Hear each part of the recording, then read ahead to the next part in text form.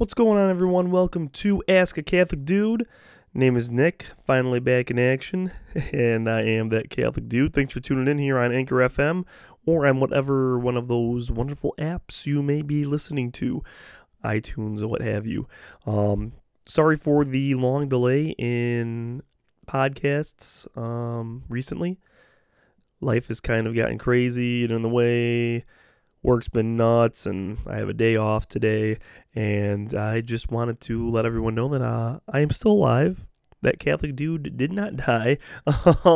So it's I know it's probably been about a month or so since I last posted, and wow, Anchor has really gotten some new things happening. So I'm excited to try out these new features that are on Anchor, and I'm really excited to start talking about the beauty of the Catholic Christian faith and to give a defense for that faith and to give those of you that may not be familiar with Catholicism more of a bird's eye view, more of a in-depth view as well on the Catholic faith. So whatever questions you guys might have on the Catholic faith or scripture, tradition, liturgy, the church itself, feel free to call in, and I will do my best to answer any questions or concerns you have. So there's a lot of stuff that I do want to talk about today, and I don't think there's going to be enough time to really delve into everything, unfortunately. You know, there's been some crazy comments in the news. It's Easter. It's finally getting warm out, at least where I live. It's been a very, very cold winter and beginning of spring. You know, a lot to talk about in the Catholic world right now. And what I'd like to do, though, is just post one last interview that I did not share before when I was at that Focus conference, the Fellowship of Catholic University Students in Chicago earlier this year. I had the opportunity to also talk with, in addition to, if you look back, Father Mike Schmitz of Ascension Presents and Sister Bethany Madonna, and a few other people. Go back into the timeline, or that's a Facebook term, whatever the term is on Anchor. Go back and look into my past podcasts, and you'll see those interviews. But this interview I'm posting is with theologian Dr. Ralph Martin. You might know him, if you're Catholic, from the TV show Threshold of Hope on EWTN. He is also an active member in Renewal Ministries, which is a great apostolate, and you can check out a lot of Dr. Martin's work, his written work, at www.renewalministries.net. Great stuff there. Please check him out. And we talked a little bit about, some various things. He is a very intelligent man who talks about, or who knows quite a bit, and we talked about in this interview about kind of like some of the last things, heaven, hell, death, judgment, all that stuff. And he really answered some great questions that I had been thinking of after I read his book, Will Many Be Saved? That was a book that came out in, I want to say maybe about 10 years ago. No, probably sooner than 10 years ago. Great book, though, Will Many Be Saved, by Dr. Ralph Martin. And, he kind of gets into those last things. What every person will experience at the end of their lives, regardless whether or not if they believe in God in this world or don't. It's a fact of life that, death, I guess, but it's a fact that we will all face our Lord at some time following our death. And we got into a pretty good conversation. He answered some of these questions really excellently, and I'd like to share that interview with Dr. Ralph Martin here.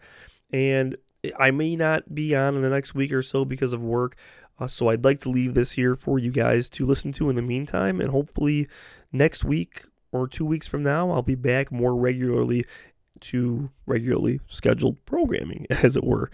So without further ado, here is my interview, that Catholic Dude's interview with Dr. Ralph Martin. So enjoy. Let's see if I got this going. Okay. Here sitting with Dr. Ralph Martin of Renewal Ministries. And Dr. Martin, I want to thank you so much for taking the time out to speak with me today. Well, it's great having an opportunity to share what the Lord's doing, Nick. Yeah. Well, thank you for that. You were named to the Pontifical Council for New Evangelization, I believe, as a consultant by Pope Emeritus Benedict XVI. Right, along with Curtis Martin, founder of Focus. So we're the two Catholic laymen on the Pontifical Council together. We just saw each other at a meeting this fall. Yeah. Oh, that's awesome! I didn't even realize he was on there too. So I mean, that's great with Focus and everything. Then. Yeah.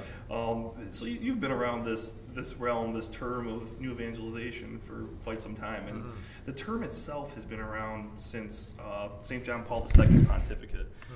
How should we define the New Evangelization in 2018? Has it changed at all since the term was first coined? Yeah.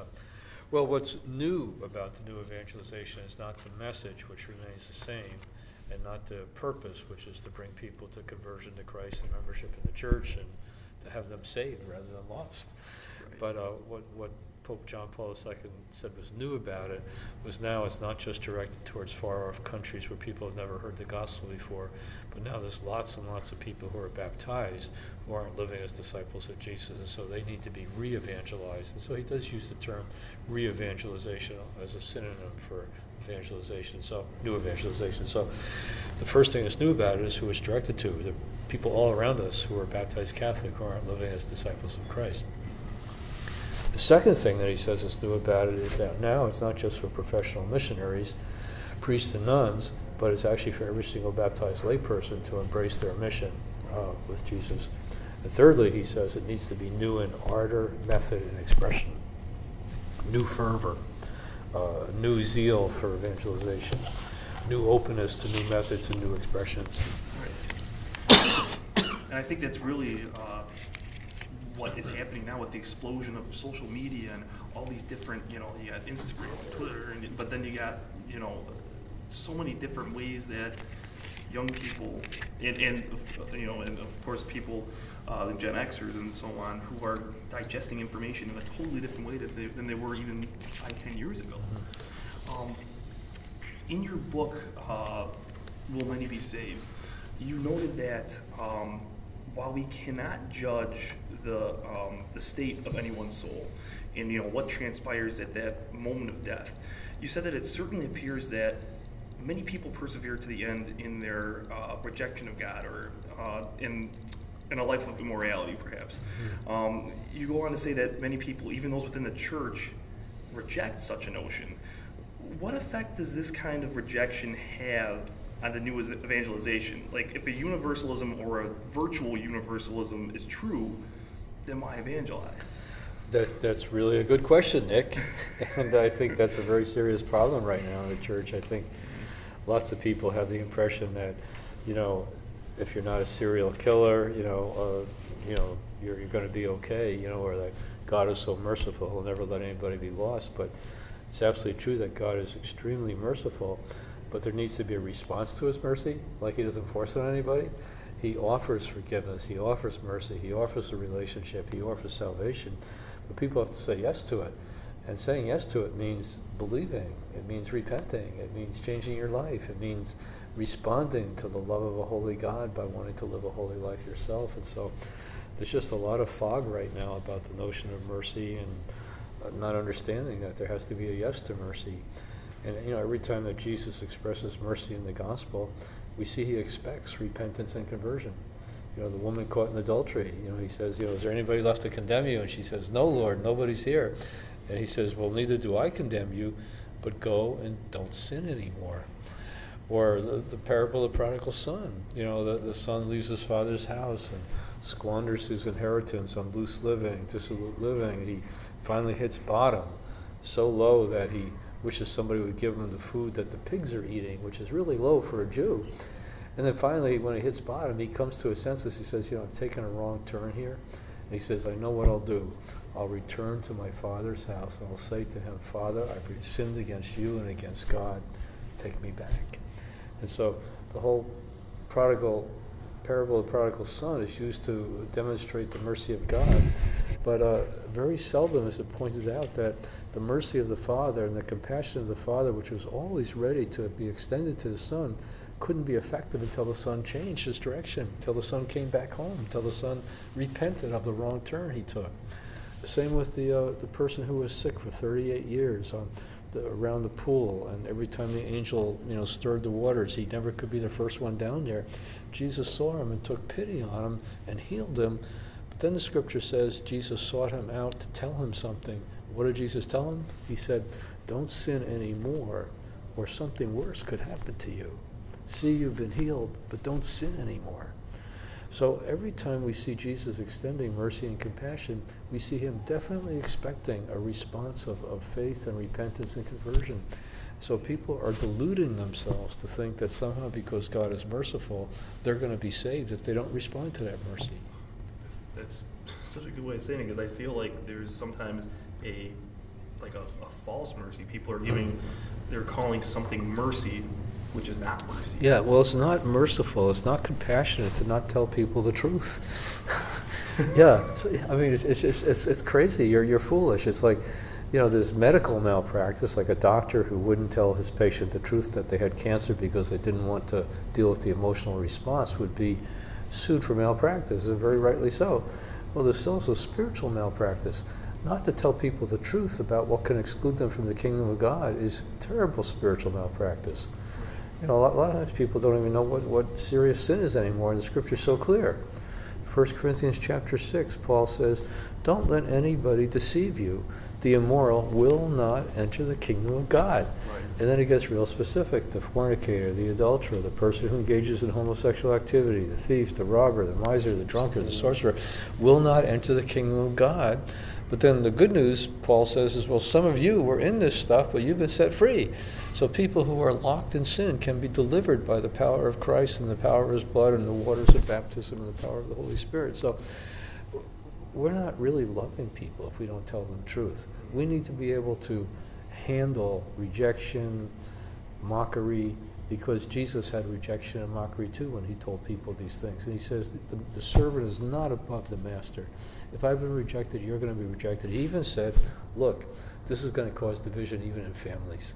There's going to be mother-in-laws against daughter-in-laws, and sons against fathers, and mothers against daughters, over Jesus, and it's sad, and we should do everything we can to preserve unity, but we can't preserve unity at the cost of being disloyal to Christ, and denying his word and denying his truth. But Jesus said, if you don't witness before me, before men, I can't acknowledge you before my Father in heaven. So Jesus expects us to put him first in our life, even above the closest relationships. That's true. And before I get back to evangelization proper, I had one question. In your book, Will Many Be Saved, you had mentioned that Balthazar posits that a chance for repentance after death is possible. You then comment that this has no basis in Scripture, the Magisterium. No. Does it offer us a chance after death? No, the Magisterium actually says there are no chances after death. It's at the moment of death, the state of your soul, that's going to determine your eternal judgment. So that's just wishful thinking.